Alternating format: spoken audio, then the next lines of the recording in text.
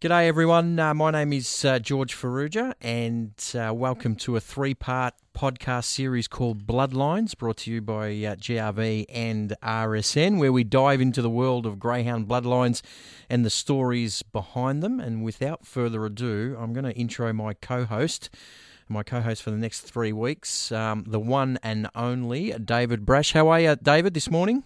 Good, Georgie. How's yourself? I'm very, very well, mate. And just quickly, for those that don't know David is widely regarded as the preeminent greyhound bloodline expert in this country. He runs a very successful website called pedigreesbydesign.com, where he offers advice to breeders with size selection for their females and to potential owners before they purchase a puppy. And just on a personal note, when I'm trying to choose a sire for a female I own or consider buying a new puppy, sometimes it's like I'm walking through a room without the lights on, stepping on Lego, cursing some not-so-savoury words, and this man, on many occasions, has come to my rescue. That'd be fair in saying that, Dave? Oh, I thought I'd saved you most times, hadn't I, George? Absolutely you have, mate. But, mate, just quickly, before we click into this, the reasoning behind this podcast is basically one of popular demand. And I'm sure you too, David, I'd like to hear your thoughts on this. I've had hundreds of convos over the last couple of years with people in the industry that really want to learn some more about the science behind the pedigrees of the greyhound. And through my current role at Sandown, through the national draft, we've had a lot of owners that have dipped their toe in the water. They've liked being involved in greyhound racing, and I'm sure a lot of syndications in the past too. And they want to go and branch out on their own, but they want to do it with more knowledge than they came into the sport with. And I think knowing about pedigrees, listening to people like yourself, I think means that they can invest with a little bit more confidence. Have you found that more recently, Dave? I've found the newcomers into the industry are really chasing a knowledge, and they embrace all things like that in their life, and look, they go in search of knowledge, and once they've got that, they feel a little bit more confident in doing what they're doing, and that's exactly what's happening, and it's quite often the young people that are coming in, the oldies, the guys that have been in the industry for so long. They've got a knowledge. They know. They've seen these dogs race. They know what they need to do. But it's because of races like the $1 Million Chase, the Melbourne Cup, the Australian Cup, the Golden Easter Egg, people are getting more and more involved in greyhound racing. They can see these dogs earning $1 million, $700,000, $500,000, $100,000, and they say, "I've got to have a go at this." And now they are chasing the knowledge to be successful. And that's what they should do. They really should. You make a good point, David. And I think, you and I would have seen probably, 10 years ago, there would have been, one dog win $1 million? I don't think there was even one. And now we've got, 7? And I said on the radio the other day, it probably wouldn't be too long before we see a greyhound win $2 million. I mean, so this is the way the sport's going. We've got the $1 Million Chase, the Phoenix, the Melbourne Cup's now $500,000. There's races where you live, obviously in Queensland. The Queensland Carnival is absolutely outstanding these days. So it's wall to wall quality racing at the highest level, and I think people are realising that out of the 3 codes, the entry level to buy into a greyhound, even though it's still not cheap in certain areas, it's not cheap as chips, but it's cheaper than the other 2 codes, and some of the prize money pound for pound is as good as anywhere in the world, probably the best in the world in Australia. So you make a really, really good point there. As we said, we're going to do a 3-part series, Dave. The first one is probably centred around what makes a successful greyhound in your eyes as an expert in pedigrees. Next week we'll do one in regards to the influence on outcrosses in this country. And the third one will be my favourite. It'll be frequently asked questions. Now, I'll go on to social media in the next couple of weeks and ask for questions from people. I've already got a list, David, that we're going to throw at you, so be prepared. But I think anything that we can do to enhance people's knowledge will be absolutely fantastic. So, mate, without further ado, we'll get into it on a couple of the points that I've marked down. And just remember, people, and I'm sure you can touch on this too, David, there are always exceptions to the rule when it comes to breeding, isn't there?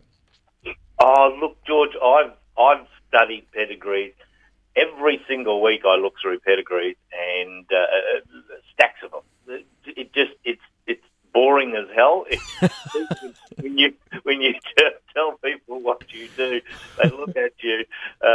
Friends of ours that have nothing to do with racing, and you do what? But you develop a knowledge of what's going on, and you see this. And look, I can remember back 45 years ago and more when we first got into greyhound racing. I remember my first winner. I think she won $45 at the old Gold Coast Showgrounds track. Yeah. By the time my now race calling brother, I think, was 12, and he's 55, and we won $45. By the time I shouted my brother, my wife, and myself a drink and bought the photo, we were broke. Yeah, there's so many stories like that. So it was never about the prize money, was it? It was about the thrill of winning, and you got that bug early, and so did I. But you make a point about the boringness of it for certain people. I've seen a glaze over my current partner Cheryl's eyes on our first date when I started mentioning greyhound pedigrees, and I can tell you, David, I quickly stopped short and realised this is not the way to go, George. You probably need to make it a little bit more exciting. So you're right there, mate. But yeah, as we said, there are exceptions to the rule. So before people message us in regards to saying, well, I bred a gun dog not based on these theories, that's absolutely fine, and these things happen all the time. But we're just talking about your years of experience here and what you've seen in regards to patterns and what has worked. But the first question I've got for you, mate, and it's as simplistic as it can get. If you had a blank canvas, what would be the number one thing pedigree-wise that you'd say is an absolute non-negotiable? Has to be first, second, third, down to 25th, a powerful dam line. Yep. And that includes the bitch herself, her mother, her grandmother, her great-grandmother. There has to be something there that tells you, look, and I'm talking very classy greyhounds. I'm talking the group stars, and there will always, as you just said, exceptions to every rule. And I've seen pedigrees and even golden Easter egg place getters where I scratch my head and think, how on earth did that dog become so good? Yeah. And that's the business I do. But I see so many people. The Wheelers are the perfect example. They've been breeding with that dam line since the 1960s, back to old Gales Beauty. And they keep bringing it along, and it just keeps tossing up very good race dogs, very good producers, and it's all about the dam line. Paul's dam line, the Wheeler family dam line, has just continued since the 60s. It's incredible, isn't it? Negotiable, as you say. It's almost the dominant dam line in the world, and that, for those people that want to get into it a little bit more, that's the one thing I suggest, David. When you're seeing class greyhounds, group winners, could be from all over the world, you start to see some sort of patterns where dam lines continue to throw up these quality greyhounds, don't you? Always, yeah, always, and it's always. That's why every time there's a group race on, I go and look at the pedigree of every group finalist and feature race finalist and city winners. I look at the pedigree of every city winner every single week, and you get an idea of patterns, you get an idea of dam lines. Look, there's dam lines almost as good as Paul's, but you see it, Bale dogs, Dyna dogs, all those dogs, you see it all the time, so it's in your face all the time, and there's so many of them. But, gee, there's a lot of good dam lines out there as well. Absolutely. Now, you would know, Dave, you and I were part of this paper. My first job in greyhound racing was with National Greyhound Form when I was 19 years of age. They put me on ads to begin with, and I was absolutely hopeless. John Pearson tapped me on the shoulder and said, mate, you've got to go. This is a week in, right? I was a pretty shy kid, and I just, thankfully Bill Pearson said, look, you've spoken to me about greyhound pedigrees, and you seem to know your stuff a little bit. Do you know how to ride a little bit? And I said, yeah, well, that's one of the things that I was sort of initially wanted to be part of. So I started working in that regard, as you know, and eventually I got my own page called George's Kennel. Really original name, by the way. I mean, surely somebody should have said, come on, you got to think something a bit better than that. But you would have seen, David, that we concentrated on looking at city winners at the Meadows and Sandown. So I used to take the 5 quickest Sandown winners and the 5 quickest Meadows winners, and I used to look at their mums. And over a period of 2, 3, 4 years, we came to the stats that suggested that 70%, over 70% of city winners came from mums who also won in town. 20%, around 20% came from mums who won races, but not at the highest level on metro tracks, and less than 10% of city winners came from mums who were either unraced or never won a race. So talk about the importance of the mums' performance, just based on those figures alone. I mean, for me, that just was mind-blowing. Well, George, it's self-explanatory.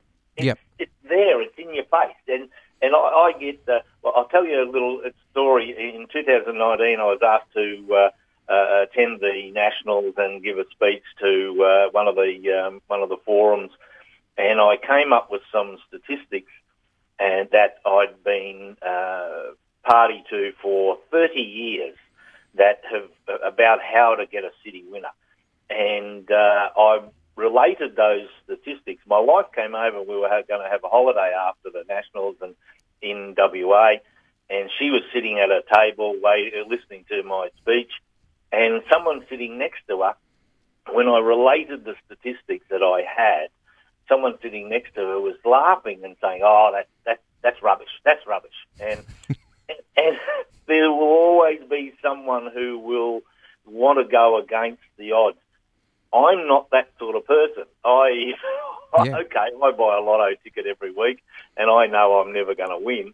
But the statistics on greyhound racing and how you get a winner is exactly as you say. You breed out of city winners, and your chances are. Look, a bloke called Alan Capper, who is like us and a breeding nerd, and has been keeping statistics since 1961 on greyhound city success. And he sent me a list some time ago that said, if you mate any bitch to any sire, your chances of getting a city winner are 1 city winner in 27 pups. Right. Now, that doesn't make sense, does it? That's 27 pups you're going to breed and rear and train to get 1 city winner. Yeah. But if he says mating a non-city winner to a top sire, and he's talking Kinloch Bray, Brett Lee, Bombastic Shiraz, Fernando, Barcia, mating a non-city winner to a top sire, your chances improve from 1 in 27 to 1 in 27. There you go. So using a top sire with a non-city winning bitch, a female, will get you nothing. Will improve your odds nothing. But if you made a city winner to any sire, it improves to 1 in 18. There you go. But if you made a city winner to a top sire, it improves to 1 in 7. Yeah. Now, but the major one is if you made a city winner who was a bitch who was out of a female who's out of a high class female dam line, it improves to 1 in 4. Wow. Which says use city winners who are out of a good family, put them to a top sire, and you can expect at least 2 city winners in every litter. Now, that's a huge improvement from mating any bitch to any sire and getting 1 in 27. Absolutely, and you need those odds because, as you know, in greyhound racing, again, over the 3 codes, things happen, injuries, sometimes they don't get to fulfil their full ability. So the counter-argument there, David, is that, yeah, that's easy to say, but city winners don't fall out of trees, which they don't. The other argument I had when these figures were starting to get released in National Greyhound Form was that people said, well, those figures are skewed, George, because a lot of people breed. The majority of females being bred with are city winners. Now, so I went back and had a look for a couple of years again, nerd alert, we need a little siren going off here. I went back and had a look at all those females that were bred with over the period of time, And it wasn't the case at all. It was only the amount, the females that were bred with in Victoria, it was only, I think, about 20 or 25% with city winners. So that didn't stack up. That they absolutely punched above their weight in regards to the amount of city winners they threw to the greyhounds that weren't city winners. So we debunked that theory as well. So that was an interesting thing. I actually wanted to see that because I thought, oh, okay, well that might be a point that people are just breeding from the best, but it's not always the case. Oh, 100%. There was a journalist, guy in America called Joe Estes, and he's written a book. He used to be the editor of the Blood Horse, and he was one of the very first, way back years and years ago, to start doing analysis like that on the thoroughbred industry. And he found race performances in mares far outperformed their actual pedigree. Wow. Now, he showed that the group 1, the group 2, the group 3, the listed winners, the listed class horses, the group class horses generally came from those mares that raced in that class. Now, we find the same. You can look everywhere and you'll see, because people will say to you, okay, Sweet as M, Miata was a failure, those sorts of things. Quite often, there are other reasons why those females became failures or are looked at as failures, because something like Flying Amy, Tensile Doll, Miata, they will always be expected to produce themselves. Well, they're the ultimate. They can't produce themselves. It's too hard. It's funny. Miata's an interesting one, David, for me, because she still produced a litter to Kinloch Bray that won $250,000 in prize money. And yeah, absolutely, they weren't in the class of her, but there were some handy dogs in her litters, you know. So, yeah, you're right. That the expectations are so high, and we'll touch on this in later podcasts about that. And yeah, funny you mentioned that. I was talking to none other than Paul Stewart a day ago, and we were talking about something entirely different, and he started talking about Miata, and I said, "Tell me," I said, "what did you think?" And he said, "Look," he said, he said the difference between her and her little sister, who was a very, very good producer, Starlight Deli, yep, yes, Starlight Deli, yes. I should have said that. Miata was a terrible mother. He said she didn't want to be a mother. He said she wanted to be a race bitch, whereas her sister was a wonderful mother who looked after her pups incredibly so, and he said she was almost a pet, even though she was a very good race bitch herself. But he said that's the difference. And I said to him, in discussions I've had with people, and including Jan Wheeler, who she and her female staff at the property, they whelp all the bitches and they see them looking after their pups.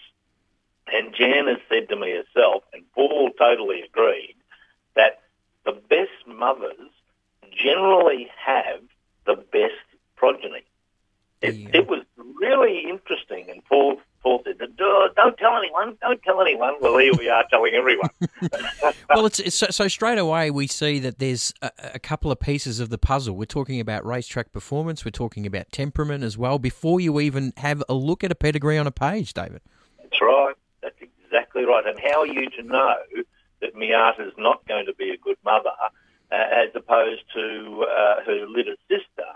You're not really going to know. But Paul said, I said, well, interesting that Sweet As Is became such a good brood bitch. And he said, well, the bitch Sweet As Is, stayed with him in Western Australia. And she said she was a lovely bitch, a really nice nature, perfect human being. And that's why, one of the reasons why her progeny have been very good. And the fact that she was an absolute aeroplane too, you're right. But yeah, so she had a couple of the pieces of the puzzle to click off.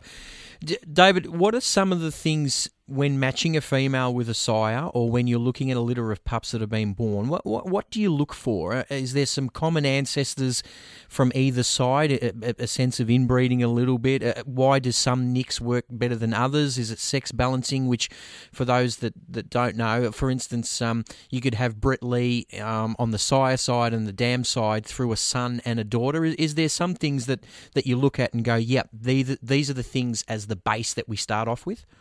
When I get asked to look at a bitch, the first thing I look at is her pedigree, and I go through. I look for each of the 4 sire lines to see what line they're from: the Brother Fox line, the Ginger, the Tangaloa line, the Barlow Melody line, the Malawi's Prince line, the US line, and I look at her pedigree and I see how it is, and if it's congested, if there's a lot of common ancestors in her, then I say to myself, well, she's about ready. She's starting to get too congested, and you need an outcross. But you look for lines in the pedigree of the bitch that will match up with an outcross, or if your bitch isn't totally congested, then I look for common ancestors that you know have been duplicated in pedigrees, you know have linked up with other lines. For instance, one of the best crosses emerging at the moment is Fernando Bale over Barcia Bale bitches. Mm-hmm. Well, Barcia is not particularly a wheeler dog in that his direct dam line doesn't run to Gales Beauty, but he does have a cross of Lansley Bale in his pedigree who does run to Gales Beauty. Now, Fernando's dam line runs to Gales Beauty.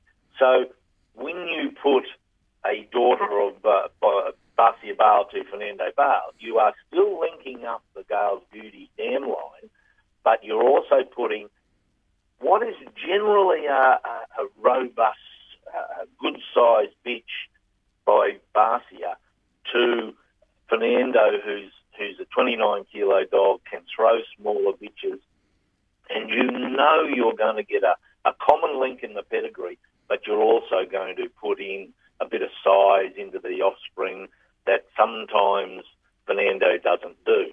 And people are crazy. They all they see is I got to use Fernando because he's a great sire, so I'll put my 24-kilo bitch to him, and when they get whippets, they can't understand why. Yeah, absolutely. So, essentially, it's some trial and error and stuff that you've learnt over decades, that you know when to maybe look for an outcross where it's a little bit too congested, and then you might sort of come back to a common ancestor. But you bring up a good point with Gales Beauty, because she was their foundation dam line and has produced so much of so many great stars we've seen in this country in years gone past. You're often heard, David, and I encourage people who want to learn a little bit more about pedigrees and the way you think to go onto your website. There's some fantastic articles on there that explains a lot of why dogs are fast. But you're often heard speaking about the importance of the dam sire. So for those that don't know, that's the sire of the female that you may want to breed with or buy a pup out of. Why is the dam sire so important? Well, it's a case of it's all to do with the mitochondrial DNA and passing it on. Now, for instance sake, Brett Lee is by Gunlar Rosti out of Sobbing Cell, who's by New Tears. Well, Brett Lee really needed New Tears to be a successful sire, and he was. He was a super sire, New Tears. So for Brett Lee to be a success at stud, he needed New Tears, the sire of his mother, the dam sire, as we call him, to be a success. Okay. Because when you're mating up, New Tears is in a position to be able to very strongly impact with whatever bitches Brett Lee mates. Okay. Now, there's in Brett Lee, for instance, Sobbing Sal and her mother Wee Sal, they link up great with dogs like Malawi's Prince and all those, because they've got common lines in them. And it's because of the positioning of, say, New Tears in Brett Lee or Malawi's Prince in Bombastic Shiraz and those sorts of dogs. Fortress in Kinloch Bray, he's the dam sire of Kinloch Bray. Those sorts of dogs, they're in a position that can impact. Now, when I do matings for dogs like Zambora Brocky, whose dam sire is an American dog called Flying Stanley. Now, he is the sire of Glengallen, but not much else. He was actually a real failure in America, and they kicked him out, and he went to Ireland, and he faded off into oblivion. So when I mate bitches to Zambora Brocky, I have to negate Flying Stanley. Now, you do that by reinforcing Zambora Brocky's actual dam line, which has a cross of Trendy Lee, or his sire line, which is Nitro Burst, but Bombastic Shiraz as well. Now, Nitro Burst has the same dam line as the Brett Lee line, so he's inbred to that family. So what I try to do is bring in more Bombastic Shiraz, more Brett Lee, that sort of influence, which overpowers the influence of Flying Stanley. Now, that's an interesting point. I'll just butt in there, David, because Flying Stanley, for those that look at his pedigree, he's a pretty well-bred dog, right? So you're saying that sort of duplicating that successful dam line won't work purely on the basis that Flying Stanley wasn't a success at stud, despite the fact that he was a terrific race dog?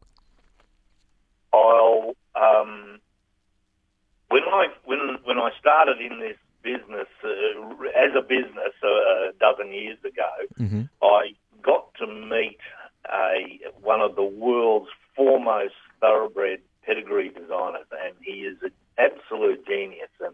And when I sat down with him for a weekend, the things he showed me were staggering. I'll just give you one instance. He looked at the pedigree of Just the Best, and for instance, he had never seen a greyhound pedigree in his life until I showed it to him that day. And he looked at the pedigree of Just the Best, and he said, "I'll bet you that dog has fertility problems."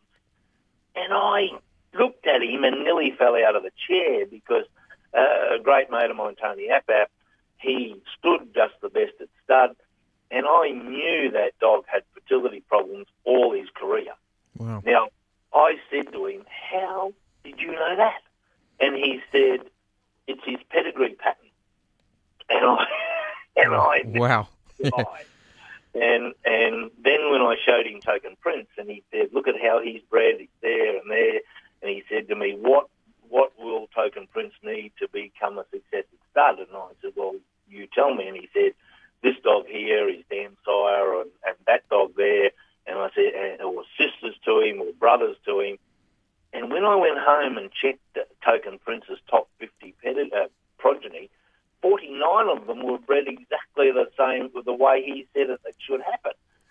Now, in the future, he sent me, we kept in touch for a good few years and still do, and he said to me, never duplicate or reinforce a dog in a pedigree that it has been a failure at stud, no matter how good they were at race on a racetrack or how good their pedigree is." Wow. Okay, that's really interesting. Dave, we breed a lot of speed in Australia, and we're obsessed with times. Greyhound is running as quick as they can. Do you think that's the reason why many breeders tend to keep away from a dog that, say, had a preferred distance of, say, 600 and 700 metres? I think so. Look, dogs like Chief Havoc. Chief Havoc was a great stayer. He was a phenomenal dog. I think they just used him because he was so dominant and he could sprint. Dogs like Bold Trees, for instance, he won 4 Sandown Cups, and we all saw how he could drop out and just sweep around a field and win. Normie McCulloch, who trained him, was a has been a friend for years, and he said to me he could take that dog to Warrnambool and he'd run the 400 record any time he liked. Now, but the dog didn't show pace. He didn't get out and go, and the likes of the Brett Lees and the Irish are huge on that. They will rather breed with a dog that leads to the back turn out of the back straight than the dog that will storm home and win. Bombastic Shiraz was a unique situation where he would storm home and win, but most successful sires have been leaders, able to hang on for the 520 and win. Track record breakers, of course. I suppose you're saying to yourself, do I want to put strength in? I think you put strength in not by using staying size, you do a different means. It's funny because we spoke about prize money earlier, and races over 600 and 700 metres, predominantly in the city, some of the prize money levels are astronomical. So the one way you don't get to have a city class greyhound is a greyhound that can't run 500 metres. So I sometimes do find it amazing that some of those greyhounds that were so strong, or at least 600 metres strong, probably get shunned off a little bit compared to those greyhounds that you talk about that are just so speedy. Fernando Bale obviously holding split records at both the Meadows and Sandown. I mean, you couldn't get a faster animal. But on the flip side, David, females who had really good stamina are unbelievably sought after. As from the time I first got into the industry, always, some of those old breeders used to say to me, if you can get a female that can run 600, 700 metres, she's often worth her weight in gold as a broodie. It's funny, isn't it? Like, depending on the sex of the dog, you either get frowned upon or loved. Well, see, with a strong bitch, and those bitches that run to the line over 500, the bitches who run to the line over 600, and the stayers, you can breed the speed into them. Okay. And I believe inbreeding or line breeding can do that, and it's an aspect that that's where pedigrees can help you, whereas you don't use a 300 metre speed dog. You use the 500 metre speed dog, because he's still your city dog. He's still your Fernando. He's still your Brett Lee that just get out and go whoosh.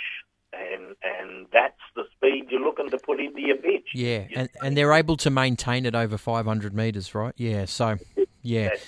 David, how much of your ideology, I mean, you've touched on it already, is based on the ideologies of some of the great thoroughbred breeders from now or even from centuries ago? I mean, do you see, for instance, a horse like Winx and some of our current champions and look at her pedigree and try to understand why she might be a champion as well? Do we go outside our own industry? Oh, for sure, because pedigrees, I hear a lot of people saying, oh, no, horse pedigrees have nothing to do with greyhound pedigrees. Rubbish. I look at pedigrees when I see a champion like Winx or Sunline or Black Caviar or those sorts of horses. I have to have a look at them because pedigree is what I do and what fascinates me. I read a book just the other day, and the guy, a thoroughbred book, and the guy said, the worst thing you can have in life is to be caught in a lift with someone talking bloodline. Pretty good. I thought of that when you and I were planning to do this podcast. But look, I do. I look at Winx. I look at all those. An interesting thing about Winx, her mother was a group class filly and raced till she was 6. And a nice mare. She had lots of upsize about her. But if you take Winx out of her progeny, she's a failure. It's amazing. She missed 2 in Costa del Lago. She had a filly by in Costa del Lago that was unraced. Then she had Winx. Then she had a Fastnet Rock colt who was sold to Hong Kong for 200,000 unraced. She had another one by Schnitzel who won 2 races. Wow. She had another one by Schnitzel who was sold for 2.3 million and was unraced. She missed the Schnitzel. She had another one, the Schnitzel, who was unraced. She had another one by Exceed and Excel. It was unraced. So, wow. Yeah, we all think that wouldn't you love to have a Winx, and her mother was Broodmare of the Year, and you say to yourself, well, take Winx out, and they're throwing rocks at her. Wow. Even though she had all the hallmarks to be successful, broodmare. Interesting. The pedigree guy that I spoke to, the day we were there, we were talking about Makybe Diva, and I said to him, "What would you put to Makybe Diva to make her a success?" And he said, "The stallion is not in Australia for her. She has to go to America to be successfully mated." Mm-hmm. And I said, "Oh, that's interesting." And he said, "Yes." He said, "Look, her pedigree has so much that needs American speed in it." And he said, in 10 years' time, Makybe Diva will be the leading broodmare sire of 4-mile steeplechasers. And all her foals went to the sales, and they were bringing 1.5 million, and she's been a total disaster. Mm-hmm. So, yeah, and it was all to do with her saturated Northern Dancer Natelma pedigree that needed to go to America. That was his opinion, and he picked it before she'd had a foal. Wow. And he said the same about Winx. He said, look, Winx needs to mate sheer speed horse like I'm Invincible, and that's the first one they put her to, and she missed, unfortunately. Yeah. Interesting. It'll be interesting to see that space and what Winx does as a producer. This is a really interesting one, David. Now, I read an article, but that was shown to me by a mutual friend of ours in America, but also I've heard it spoken about on this radio station and RSN about DNA testing that goes on with horses that can tell owners if their female has a gene to throw sprinters, middle distance, or stayers, or even DNA of the racehorse itself to see its peak distance. Now, that to me is just mind-blowing. It's a game changer because you think about the advantages to trainers, but not only that. What was brought up in the interview on RSN was sometimes there was two sprinters bred together, and they actually threw a horse that was better over a mile and a half. It's incredible to think about that. I know we're a long way away of that in regards to for greyhounds, but it might be technology that might come available. What are your thoughts on all of that? It's incredible. Yeah, I've read the article, and it's a service that a company is providing in England, and it's very interesting. And I thought to myself, well, there must be something here that we could do that with greyhounds. The unfortunate thing is, it happens with this industry where no one's going to throw the sort of money at the greyhound industry, even though we've got $1 million winners, mm-hmm. $1 million races. No one's going to say, all right, here's 400,000. Let's study this and find it. Now, if I came to you and said, or Joe Bloggs, who's got a fifth grader that's won at Warhope 4 times and he wants to breed with her, all right, give me $5,000 and we'll find the sire that will, through the DNA and the testing and you need more stamina, we'll do that. They'd have a heart attack. Yeah, it's not going to happen, David. Yeah, it's not going to happen, is it? No.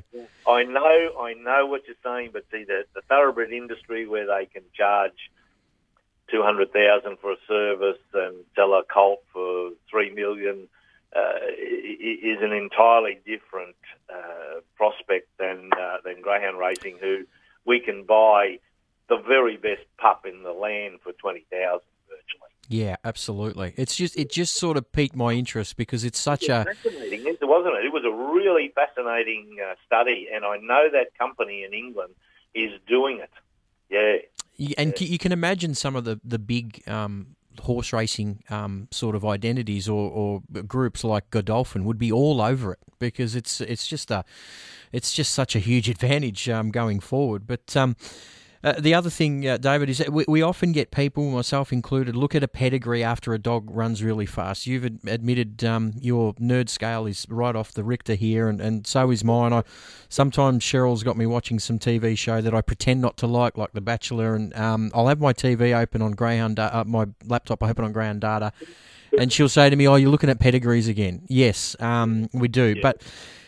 And you start getting those patterns and seeing greyhounds and greyhound families that are producing. But do you think that it's just as important to have a look at pedigrees of a greyhounds that, say, come from a litter that have been a disappointment? Is Cheryl related to my wife? I think that we cannot get them in the same room. They're all related, aren't they, George? They just live in different houses, as the old saying goes. Mate, look, yeah, I do that. I'm like that. I see, and I have a lot of people who ring me, mates all over the place, and oh, did you see that thing win that maiden the other day? You know, oh yeah, so yep, I do, and I look at their pedigree. I suppose it's a case of why do we look at failures? But you're right, we should. But I think quite often nature can play a big part. So they, you sell off, like I'll do a pedigree design, and once they put that bitch into pup, the whole thing relies on who whelps them, who worms them, who gallops them, who breaks them in, who trains them, and that's a very, very, very important aspect of whatever happens to a pedigree design. Now, you don't know, I don't know. Do three of them get hurt in the paddock? Does one of them not chase? And then you look at, you're left with one or two in that litter, and they might win a few races, and you say to yourself, well, that was a failure, but and that pedigree's to blame. Well, is it to blame? I don't know, but someone like myself says, oh, gee, that's a good pedigree. I did that one. Get a gizmo one that won the Top Gun, that sort of stuff. And Absolutely. You say, really well-bred dog too. But you make a good point, David, because I think I had a guy call me yesterday. He was a friend of a friend and said he's looking at a couple of dogs at the upcoming Ipswich auction. And he was looking at one that was around 9 or 10 months old, and he said, "What do you think of the pedigree?" I mean, compared to your knowledge, I said, "Oh, look, the mum could run, and the size pretty good." But I said, before you even look at that, the pup's 10 months old. Find out where it got reared. I mean, so because you're right, it's not. I don't think this part of it is based on, I got the best pup in the litter. And, back to old Bill Pearson used to say to me, when they're 3 months old, it is dog lotto.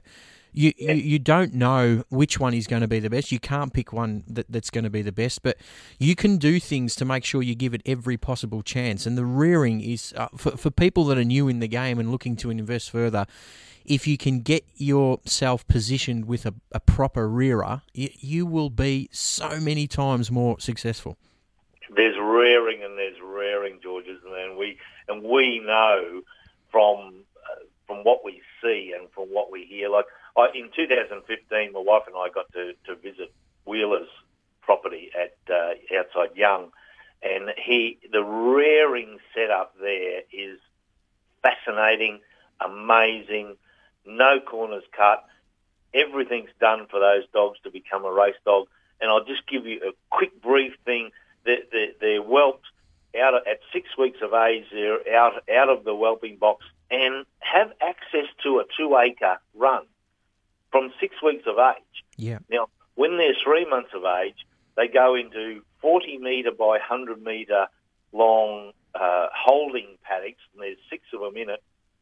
Every day, those 3-month-old pups are allowed out into a 5-acre paddock to gallop, and each dog on the property, each pup being reared, is allowed out into this 5-acre paddock.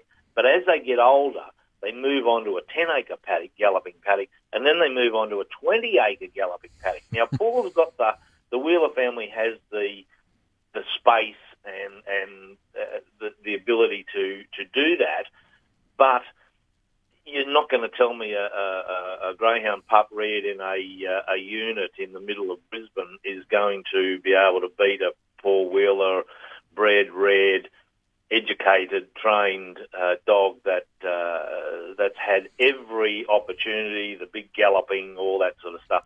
They need it. They have to have it. And you may as well just not, as you said to your friend, find out where it's been reared first. Yep.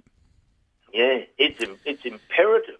No pedigree can outperform a dog that hasn't been reared properly. And for those that are buying pups and are looking to get into it further, I'd recommend, if you get the opportunity, to go and see where your dog's getting reared, and those, just the little things about them being able to twist and turn and bump into another dog, to learn how to be a race dog. That's exactly what you said. I mean, it's unbelievable. But there's so many different parts to it. But that is clearly one of the most important. There's an old saying, and this sort of ties into what we've been talking about. But there's an old saying from a famous Irish breeder that says, in one litter you could get a dog that's very slow, and then you can get another dog in the litter that's more interested in what other dogs are doing in the race, and one that's a brilliant Irish Derby winner. I mean, if they're all reared in the same paddock, explain your thoughts on that. I mean, do great dogs, obviously great dogs throw bad traits too? Oh, for sure. Look at Fernando Bale. Fernando will throw small bitches. And that's why the astute breeders quickly worked out that you put leggy bitches that have got a bit of size about them. Mm-hmm. And anything under, well, you use a 27 kilo bitch with a bit of caution going to Fernando, but in consequence, you don't really put a 32 kilo bitch to Barcia Bale, or else you'll get giants. And that's right, and that's what happens. You're right, but look, it's all to do with chance, obviously, and the genetic makeup of these actual individuals. Even though it's like your family. I've got two kids. One can play golf, the other one she can't. She's a doctor of neuropsychology. He works with computers. They're totally different kids. Yeah. Same pedigree pattern. My son, he was the slowest runner of all time. That's why he took up golf. Our daughter runs marathon. It's incredible, isn't it? Yeah. Yeah. So. And that's what has to happen. People don't understand that genetic makeup doesn't necessarily be the same for all members of the litter. So, Fernando Bale is such an interesting case study for me, David, because there's not a group race that goes past where he's not dominating. And I did a little sort of survey for greyhounds per litter and how many of their dogs threw dogs that won over 100,000. And I've never, ever seen figures like what Fernando has produced. It's incredible. But and he was the fastest dog you'd ever see, as we said, sectional records, just an incredible dog. If you looked at when you seen his pedigree, just pedigree alone, it probably didn't come from the greatest strain of Wheeler's dam line. His mum had produced dogs that were okay without being outstanding in previous litters. He went to a sire who was pretty much shunned in America as well, really, and didn't have a great deal of success.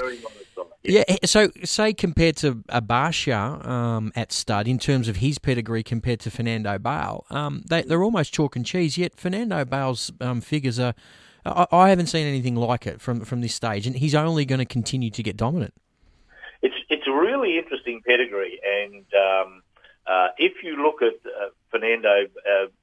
Chloe Allen, his mother, she's a half sister to Jarvis Bale, who was by Sonic Flight, and a great stayer, right? Yeah, and a great stayer. Mm-hmm. Now he went back to the Wheeler line and produced Alan Deed, who ran the track record at the Meadows. Still holds it, yeah. And is a Group 1 winner, and now is quite a successful sire after being shunned by the entire industry except Paul Wheeler himself and a few others.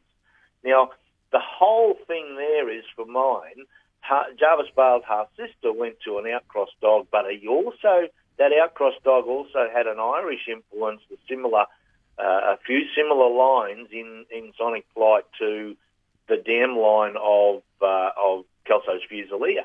And that produced it. But what I believe is the success of Fernando Bale is it was just one of those genetic freaks.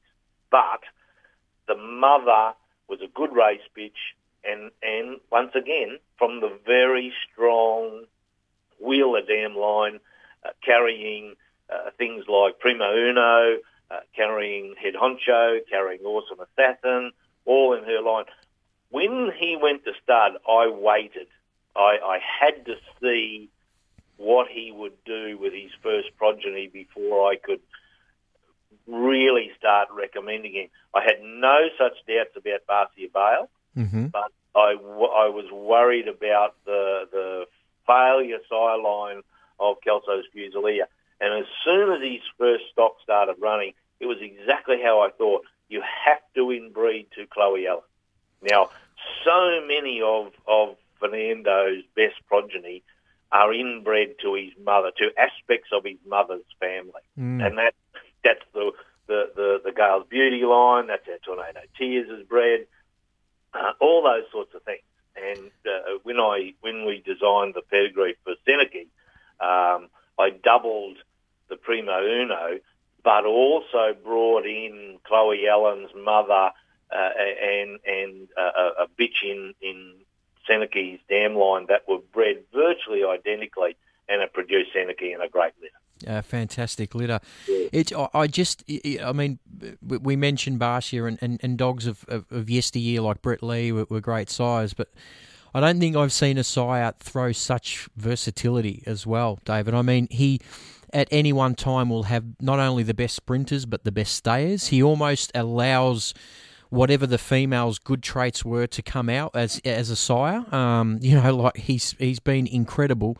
Obviously, Tornado Tears is one who was out of a female called Tears I Am, who was a good stayer herself. She was very fast, probably was a little bit hit or miss on the racetrack, but my goodness, and I think Tears I Am's gone to Fernando Bale, 5 times, and continually thrown top quality animals. It's incredible. She was also his Tornado's mother, Tears I Am, was also a sister to a champion. Yeah, Space Star. Yeah. And they were by Beckham Bale, who is the famous Gales Beauty dam line. Yeah. So there was lots in that pedigree that allowed her to, and she was a bit hit and miss. Some of the Tornado Tears litter mates and full relations, they're hit and miss as well.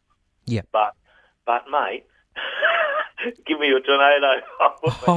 One of them any day. Oh my God! Like at his peak, and I still love this quote from Rob Britton. He said, "At his peak." And Rob Britton is a kind of modest guy, isn't he? I mean, he's a guy he's always pretty reserved. He's never one to be running down the straight track, but God bless Peter Lagosioni for doing that in the $1 Million Chase. I think that was great footage. But Rob said that at his prime, he wasn't scared of anyone that Tornado Tears was against. I mean, that is as big a quote as you can mention. I mean, for a dog who was so dominant, it was incredible. And he still rates Space Star as possibly the best stayer he's ever had. Yeah. Yeah, he's told me a number of times he was the fastest stayer he's ever had. Yeah. Just unbelievable, and obviously Hall of Famer, future one for sure. Just quickly, David, explain why some sires only seemingly have moderate success with their own progeny on the track, but then when their daughters turn out to be fantastic producers. What's the main reasoning behind that? Some stud dogs are never going to make it. When I look at stud dogs that are going to stud, young race dogs off the track, there's a hype so often about every stud dog that retires. Yeah, and that's what happens. But always I look to see whether they've broken a track record, because track record breakers generally succeed at stud. Sometimes, no matter how many bitches you'll get, no matter how good a race dog you were, if you didn't have that extra speed that takes you into the next generation, then you're generally going to fail. Not always, but quite often you are. Like you look at Brett Lee, and as we just said, Fernando and Barcia Bale run a track record winning the maiden his first start, and Bombastic and Chariot Supreme and Brother Fox. And Bombastic was a different one, wasn't he? Did he break a track record, Bombastic? I thought he did. He might have. I'm pretty certain he did somewhere, but Collision did, and those sorts of dogs. Now, what happens when a really good race dog goes to stud? He will get a lot of good bitches. Now, if he's a high class race dog and he's a $3,000 service fee, or back then $1,000, which knocks out a lot of people, the really good quality bitches go to him. Mm-hmm. Now, Bobniak is probably the finest example of that. He was a good stud dog, and he did get some nice race dogs, but he was no superstar. But he did get a lot of very good bitches, and he's done well as a brood bitch sire, basically because his damn Paris matches from the Austin Lee family, and it just kept producing. It really did. And I think when a race dog is not necessarily a great sire and he's got good brood bitches, it's your very first question. If you've got a blank canvas, what's the number one pedigree-wise you look at? It's the dam line. And generally those strong dam lines just keep producing no matter what their progeny are by. Did it help Bobniak that he was out of an import sire in regards to your theory on him being a really good brood bitch sire? I think it was more Paris match. Okay. Yep. And if you look at the success of a dog like Aussie Infrared, now Aussie Infrared, and I'm judging Hardstyle Rico exactly the same way. Fernando Bale's by an American dog, but his mother has been the dominant force in his progeny. And mating bitches with similar lines to Chloe Allen, the mother of Fernando, has been the success formula. There are other ways, as we said, there are exceptions to every rule. Now, Aussie Infrared has been a very, very good success at stud, and his mother, Ebbing Miss, is bred on the Brother Fox Paris match cross. That is Paris. Is all those. What is it? Where's Pedro, Hallucinate, all those. Now, the success of Aussie Infrared has come by reinforcing the lines that are in Ebbing Miss, his mother. So catch the thief, right? Yeah, Catch the Thief and Playlist, both Group 1 dogs. Ebbing Infrared is bred the same way, and Lala Kiwi is bred the same way. All Group stars, and probably his best progeny so far. Now, that's what I mean by reinforcing the dam line. I recommend Aussie Infrared generally when he's got that, when the bitch has got that double of Hallucinate and Where's Pedro, or the Paris match line, you push that back in. And I think the same way will happen with Bella Infrared's other son, Hardstyle Rico. Now, he's out of a stagger bitch, and there's lots of lines. He's got Path to Power in there, which is Fabregas's dam line. I think, and Stagger's from the same female family as Brett Lee, I think he will be a success if you mate bitches that have got virtually the same blood as his mother, Bella Rico. And it's funny when you look back, you probably don't acknowledge them as much when they're racing, but if you look back at some of Hardstyle Rico, you speak about record holders.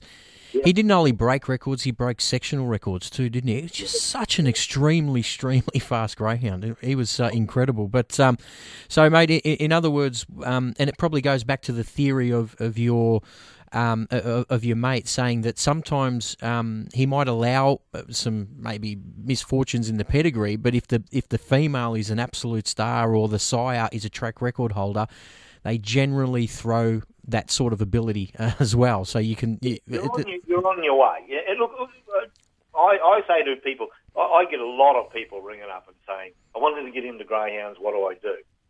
And the first thing I say to them is, when I'm looking to buy greyhounds, pups or whatever, the first thing I look at is the mother to see whether she was a city winner, a group finalist, and they don't have to be group winners. Just as you put them into a group final, you're the upper echelon of race dogs in the country. Then I look at her mother to see whether she was a good race bitch and a good producer. You don't really want that initial bitch as being the only one. You want others that could run a bit. And then I start looking down at shared equity, Weston Bluebird, Winsome Bluebird, Winsome Duchess, Winsome Blue, and it's an unbroken line. And then I say to myself, what's the pedigree like to the sire that she's been mated to? And it's bitch first, mother next, direct dare mine third, and then I look at the pedigree match. And it's if you do that, if you keep doing that, as we've said earlier, 70% of city winners come from mums who won in town, and 20% of the rest were winning bitches. So, yeah. You know. Mate, it's been fantastic. This is, as we said, we're going to do a 3-part series. I think we've covered a fair little bit and giving some people some insight, especially those that are looking to further their knowledge in the industry. It's been an absolute pleasure again, David. We'll catch up. I think we'll release these podcasts on a weekly basis. We'll catch up next week because I'm going to fire some real curly questions at you next week about outcrossing and what that means. So really looking forward to that. Really appreciate your time, David, and we'll chat next week, mate. Yes, for sure, George. Looking forward to it. Beautiful, mate. Whatever we can help, then that's what we need to do. Oh, mate, getting good people in this industry and giving them as much knowledge as we can is what it's all about, mate. So thanks a lot. No worries, pal. Thanks, mate.